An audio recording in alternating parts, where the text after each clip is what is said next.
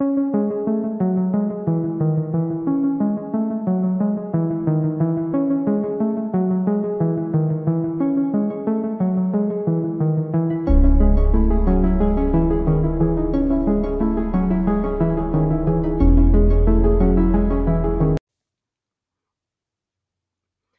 guys, welcome or welcome back to Criminal Curiosity, a true crime podcast. I'm your host, Jade, and I just want to say thank you so much for listening to this podcast. It means the absolute planet Earth to me. I can see like on the little statistics of like people that listen of like where you guys are from, and it's so interesting that like people actually listen to my voice. I would have never thunk uh, no, I don't know.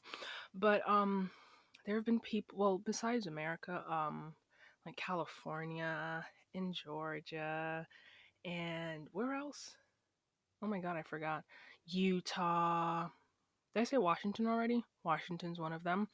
And also my home country of England. Whoop whoop. Um and Poland, Mongolia, Indonesia. Thank you guys so much. It absolutely means the world to me. And yes, if you didn't know, I'm from England. I just don't have an accent anymore because I moved to a different country when I was 8. It absolutely sucks, but I do have the accent still. So yeah, thank you guys so much. It absolutely makes my heart swell in a very healthy way that you guys actually listen to this podcast and that you guys enjoy it. Or not, if you don't, that's that's fine. But thank you guys so much for listening. It means the absolute planet Earth to me. So, today's case is about the Rogers family who left their home state of Ohio for the first time and would never come back alive.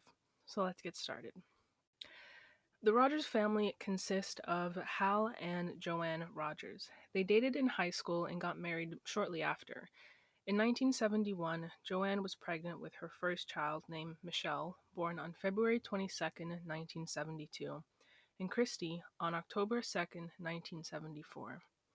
Joanne was an outgoing, sociable person, and Hal, he was more shy, laid back, and he liked to just observe people.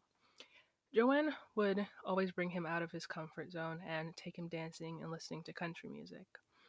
The two of them were completely different people, but as the saying goes, opposites do attract. Michelle, the oldest daughter, was much like her father. She was very shy and very observant of other people.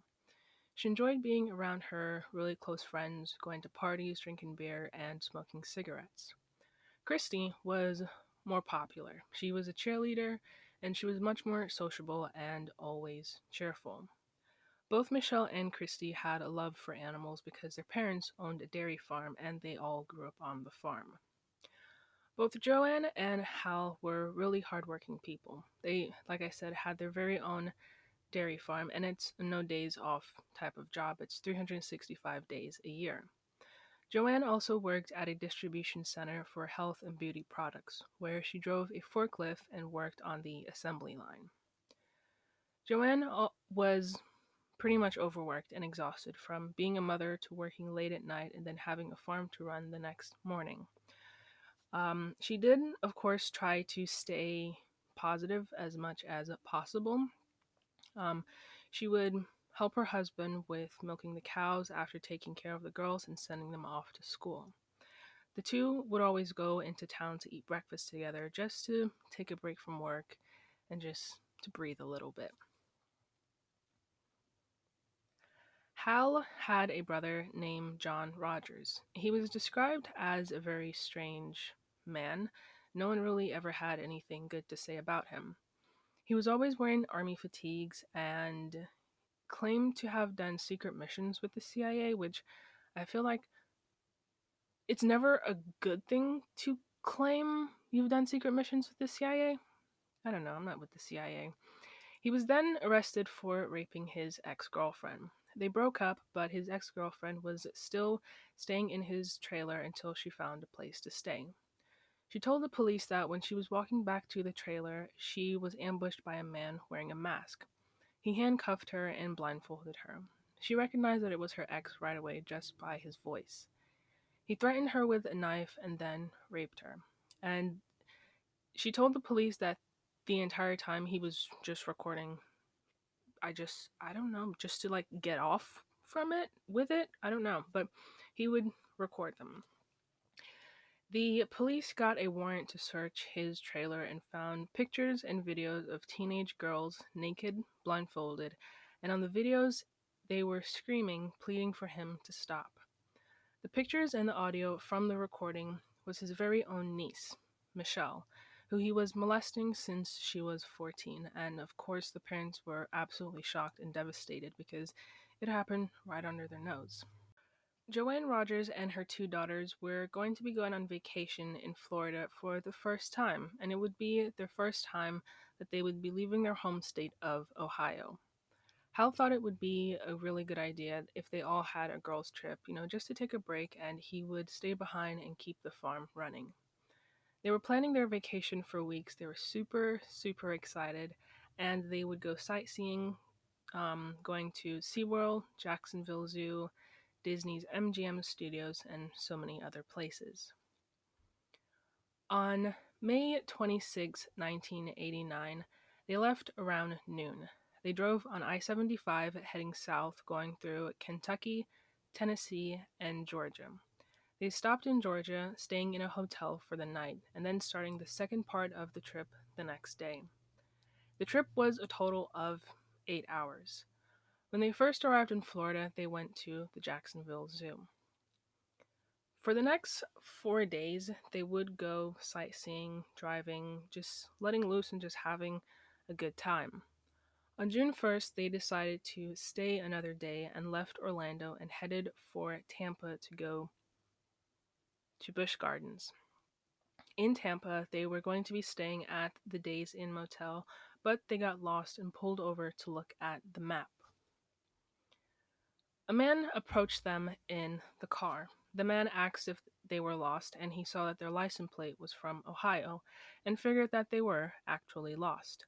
He too was from Ohio, so they could easily talk about that. He could make a conversation and make them feel comfortable around him, I would say, because they're from the same place. Joanne told the man that she was lost and told him about the Days Inn Motel and if he could help her. He wrote down the directions on the map.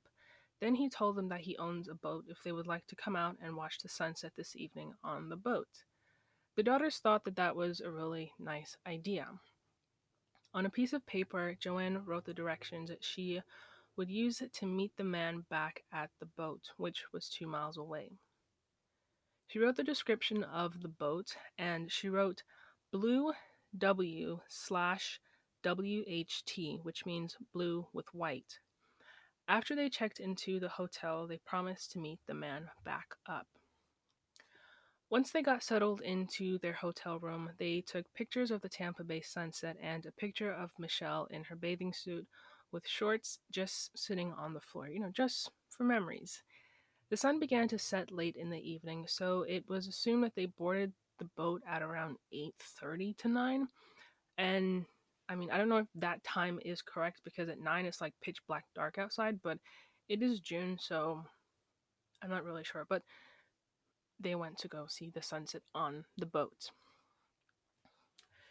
On June 4th, 1989, several people were on a boat when they all spotted something in the water that looked a little strange to them. They got closer and realized that it was a body. The people on board notified the Coast Guard and they got a rescue boat out to the area. The Coast Guard crew tried their best to pull the body out of the water, but the body wouldn't budge. A rope tied to a 30-pound concrete block had been tied around the neck, weighing the body down. They had to cut the rope in order to pull the body up. They then got a second call that a second body was discovered in the water, 2 miles north of the first body at the St. Petersburg Pier. While the Coast Guard was recovering the second body, they got another call saying a third body had been found about 200 yards east of the second body. All 3 females were weighed down with a 30-pound concrete block attached to a rope around their neck. Each of the victims was floating facing down, with their hands tied behind their backs. Their mouths were taped with duct tape, and they were all naked from the waist down. The police couldn't identify the victims because none of them had any form of ID on them. They were then taken to the medical examiner's office in St. Petersburg, and it was determined that they had been in the water between 3 to 5 days. Because it was June, it's in Florida, the water was really, really hot, causing the bodies to decompose faster than if it was in cold water. Their bodies started to bloat, creating gas, which made them float to the top with the block floating up with them. Investigators asked researchers at the University of South Florida to analyze the currents for the time the victims died, and they found out that they entered the bay in the middle of the ocean, not the bridge or the shoreline. So whoever did this had a boat to drop them off in the middle. On June 8th, 4 days after the bodies were found, a housekeeper at the Days Inn Motel in Tampa told her manager that the room was untouched. The guest that checked into the room on June 1st was a mother and her 2 daughters. Their belongings were still on the floor, the beds were untouched, and nothing in the room was used. On the news, it was reported that 3 bodies were found in the Tampa Bay, and the manager started to figure things out, kind of like connect the dots, when she realized that she hadn't seen the 3 of them since they arrived. Police went to the motel and were told that the room was registered to Joanne Rogers and her 2 daughters, Michelle and Christy.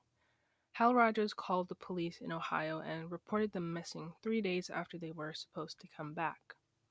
The police in Florida got in contact with Hal Rogers and asked for his wife and daughter's dental records, and it was confirmed that it was Joanne Rogers, Michelle, and Christy Rogers. The autopsy revealed that all 3 victims had water in their lungs, meaning that they were alive when they were thrown into the water. Because they were found naked from the waist down, it could meant to them that they were sexually assaulted, but the bodies were decomposed pretty badly, so it was hard to tell if they were sexually assaulted or not, but it is believed that they were. Any other forensic evidence was washed away. Fingerprints, fibers, hair, and any other important evidence was all gone.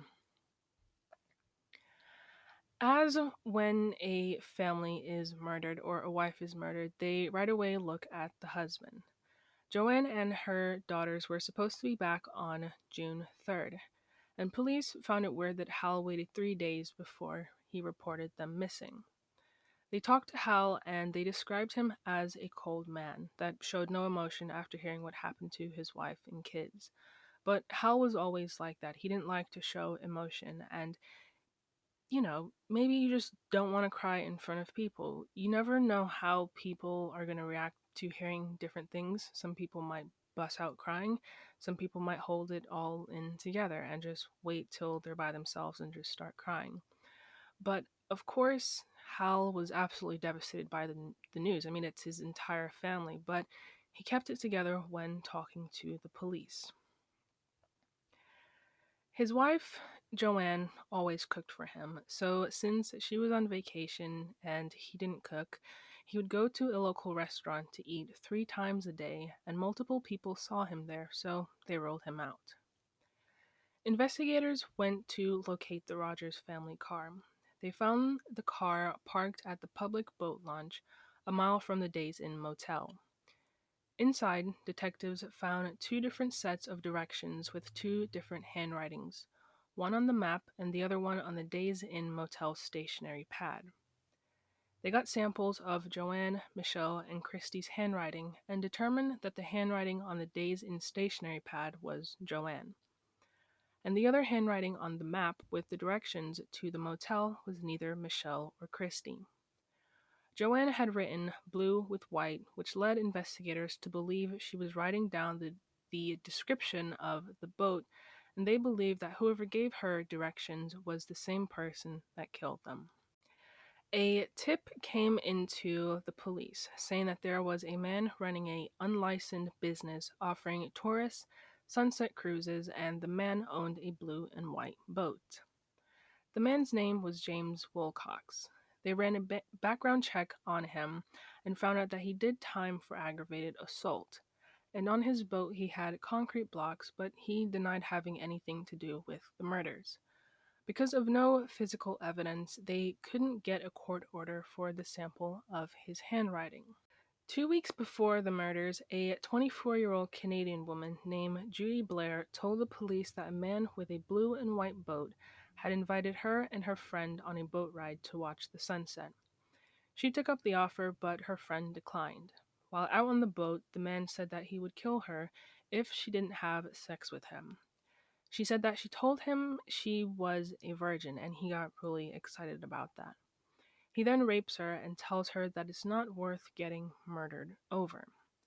After raping her, he then threw up over the boat, and investigators thought maybe, he was so excited he couldn't contain anything, or that he was so physiologically disgusted with himself that he had to throw up. And this is odd because I've never heard of someone threatening to kill someone, then rapes them, and then throws them up.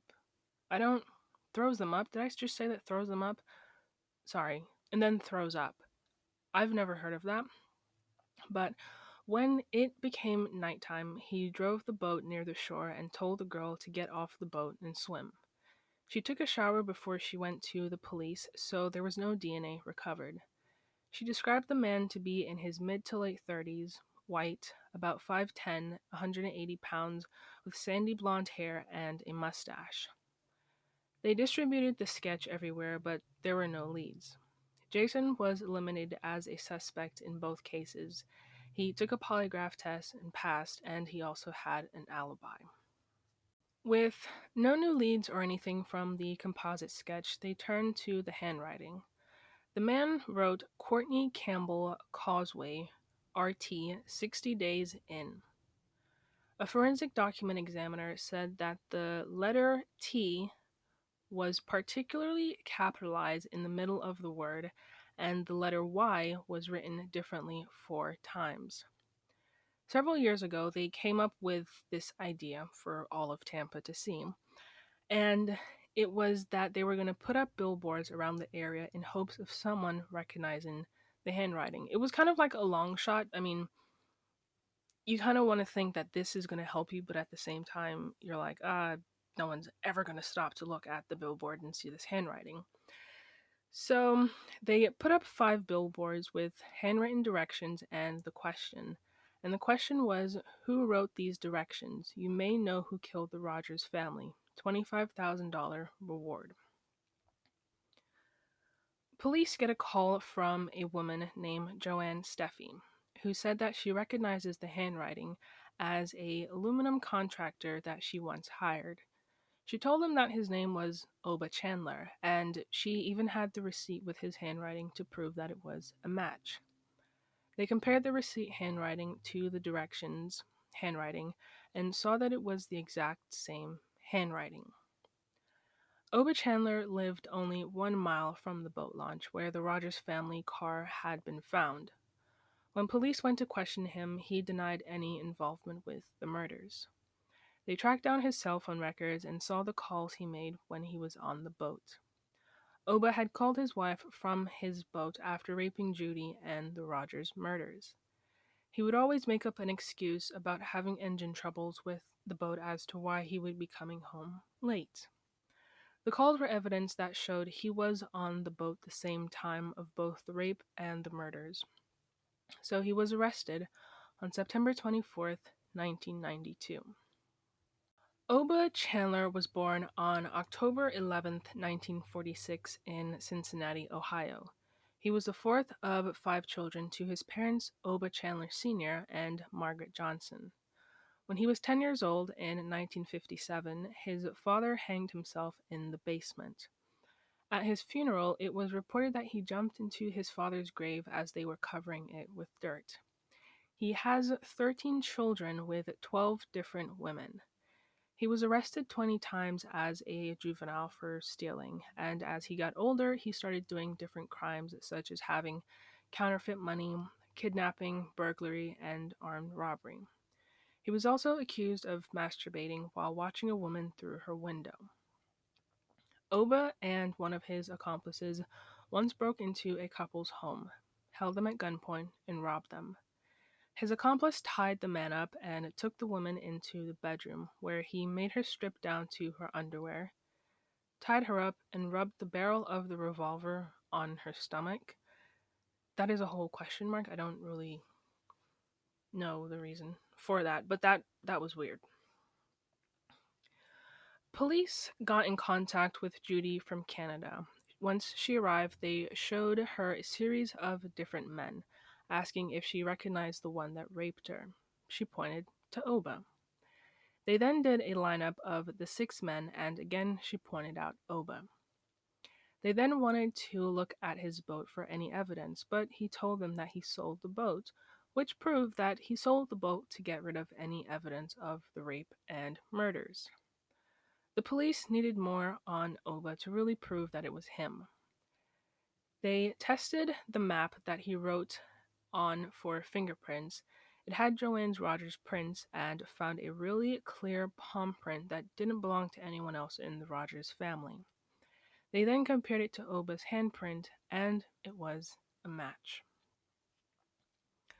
Oba's trial started in the summer of 1994 in Clearwater, Florida. In his testimony, he said that he met the Rogers women when they were sitting in their car looking at a map. He figured they were lost and gave them directions to the Days Inn motel.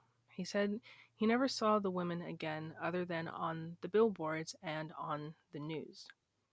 He said that yes, he was on the boat the night of the murders, but he was alone.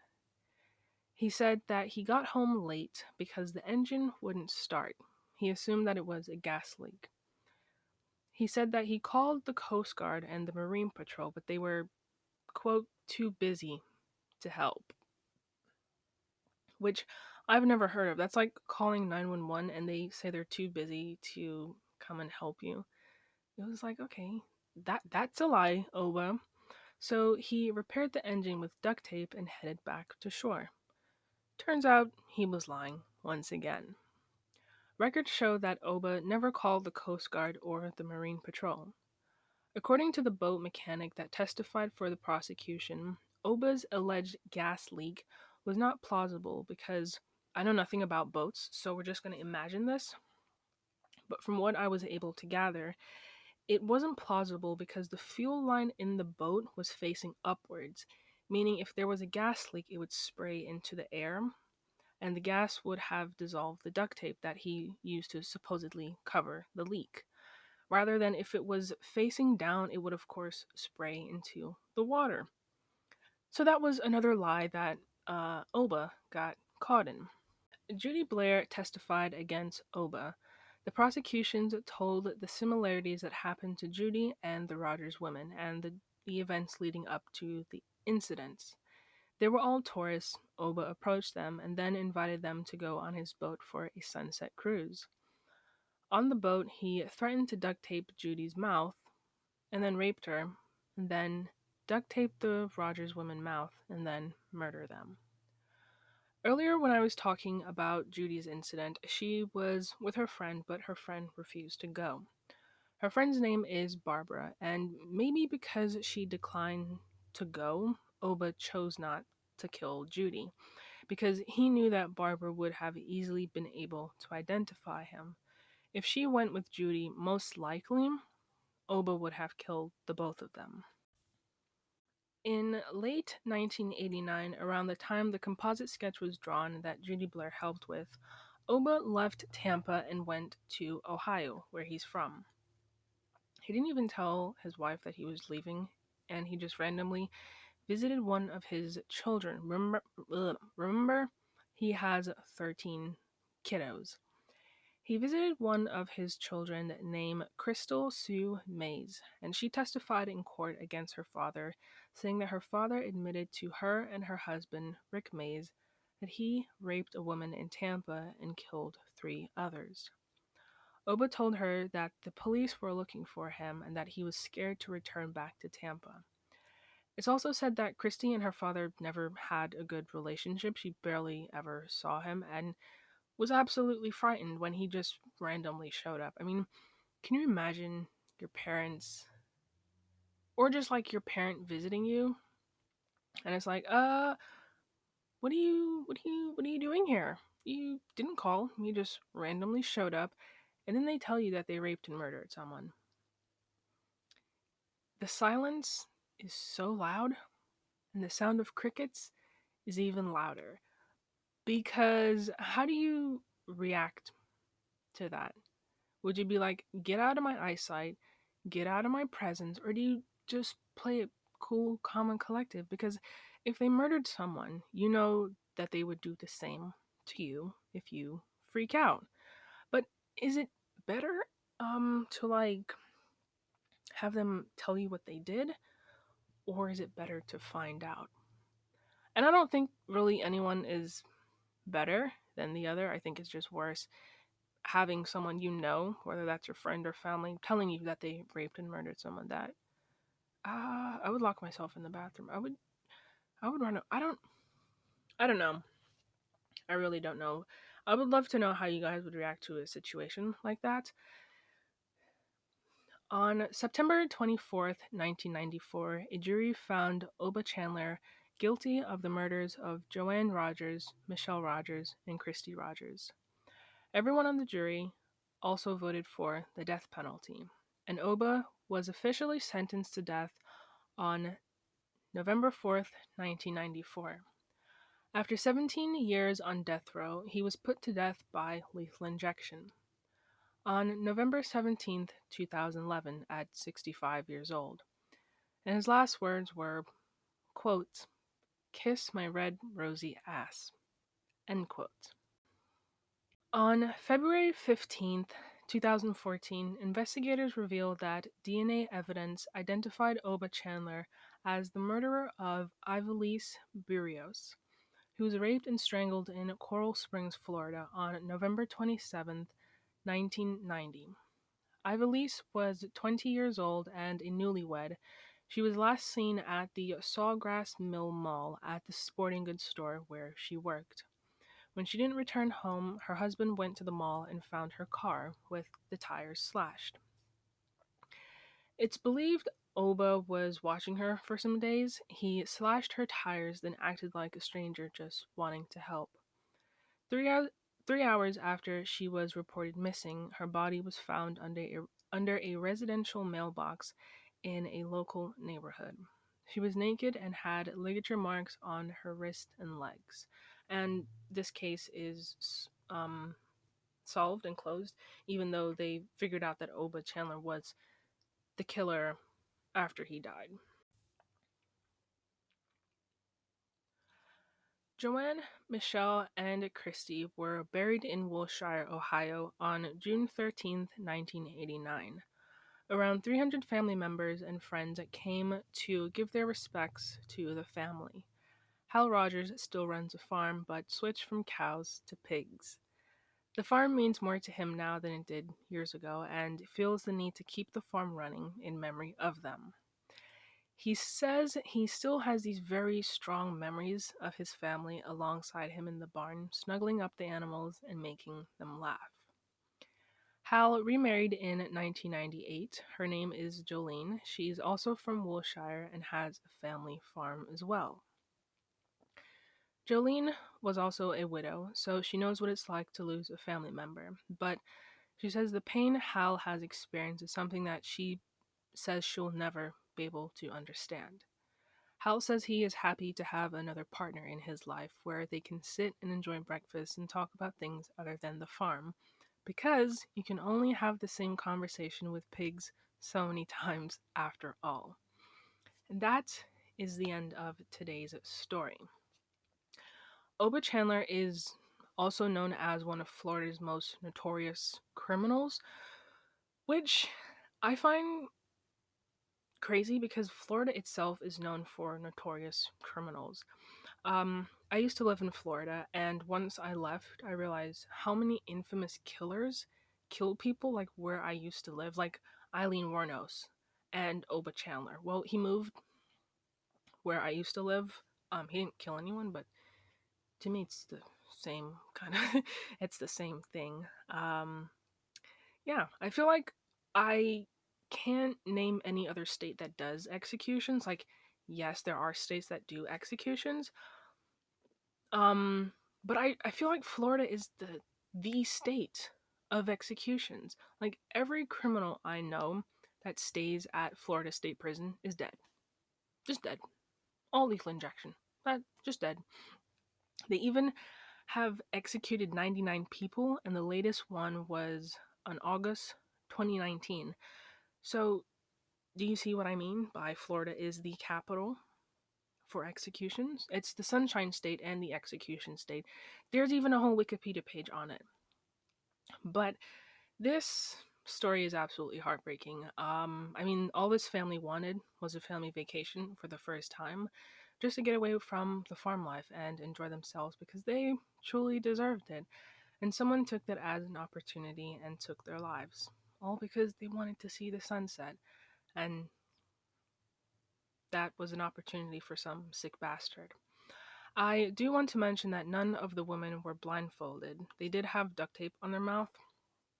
So when they were thrown into the water, they saw what was happening to each other. And that has got to be so painful. I mean, seeing a loved one in the same situation as you and knowing that there's nothing that you can do to help them, it's, it's a tragedy. God, my eyes literally get watery every single case that I cover. Oof. Wow. But do not take boat rides from strangers, not even if they ask, not even if they're like, let's watch the sunset on the boat. It's magical. Tell them that you can see the sunset right from where you're standing. And no, ma'am. No, ma'am. If you're on vacation, be safe and be alert because there are preys, predators, whatever you call them, that can tell if you're new, because of the way you act, the way you walk, and stuff like that. Act like you mean business. Act like you know what you're doing and you know where you're going, even if you're lost, because no one is going to approach you because they're like, oh, yeah, that's a woman on a mission. Um, you got to think like the killers and rapists and kidnappers. It's sad to say, but it is vital for everyday life. Even if you're in Walmart, walk fast, walk like a crazy person. So some tips that I have learned from traveling with my mom and sister is we walk like 500 miles per hour. We walk like a woman on a mission, and the mission is to not get targeted by anyone. Man, woman, child, no. No. Because I feel like when you're so into true crime, you think everything is a trap. Like this child is talking to me because he's like, let's go find my mommy. And then next thing you know, you're kidnapped. No, no, no. Next thing that my mom told me is to wear sunglasses so no one knows when you're staring at them because people do like to stare. So just put your glasses on and just look out for every single person. Another thing I do is when men feel this need to approach me, I act like I don't know what language they're speaking. A lot of people come up to me and speak Spanish because of how I look. A lot of people think that I'm like from Mexico or something, but I don't speak Spanish. But either way, whatever language they come up to you in, just act like you can't comprehend anything. Act like you don't speak a lick of English or Spanish or any other language out there. Just just don't be like nope, have no idea what you're talking about.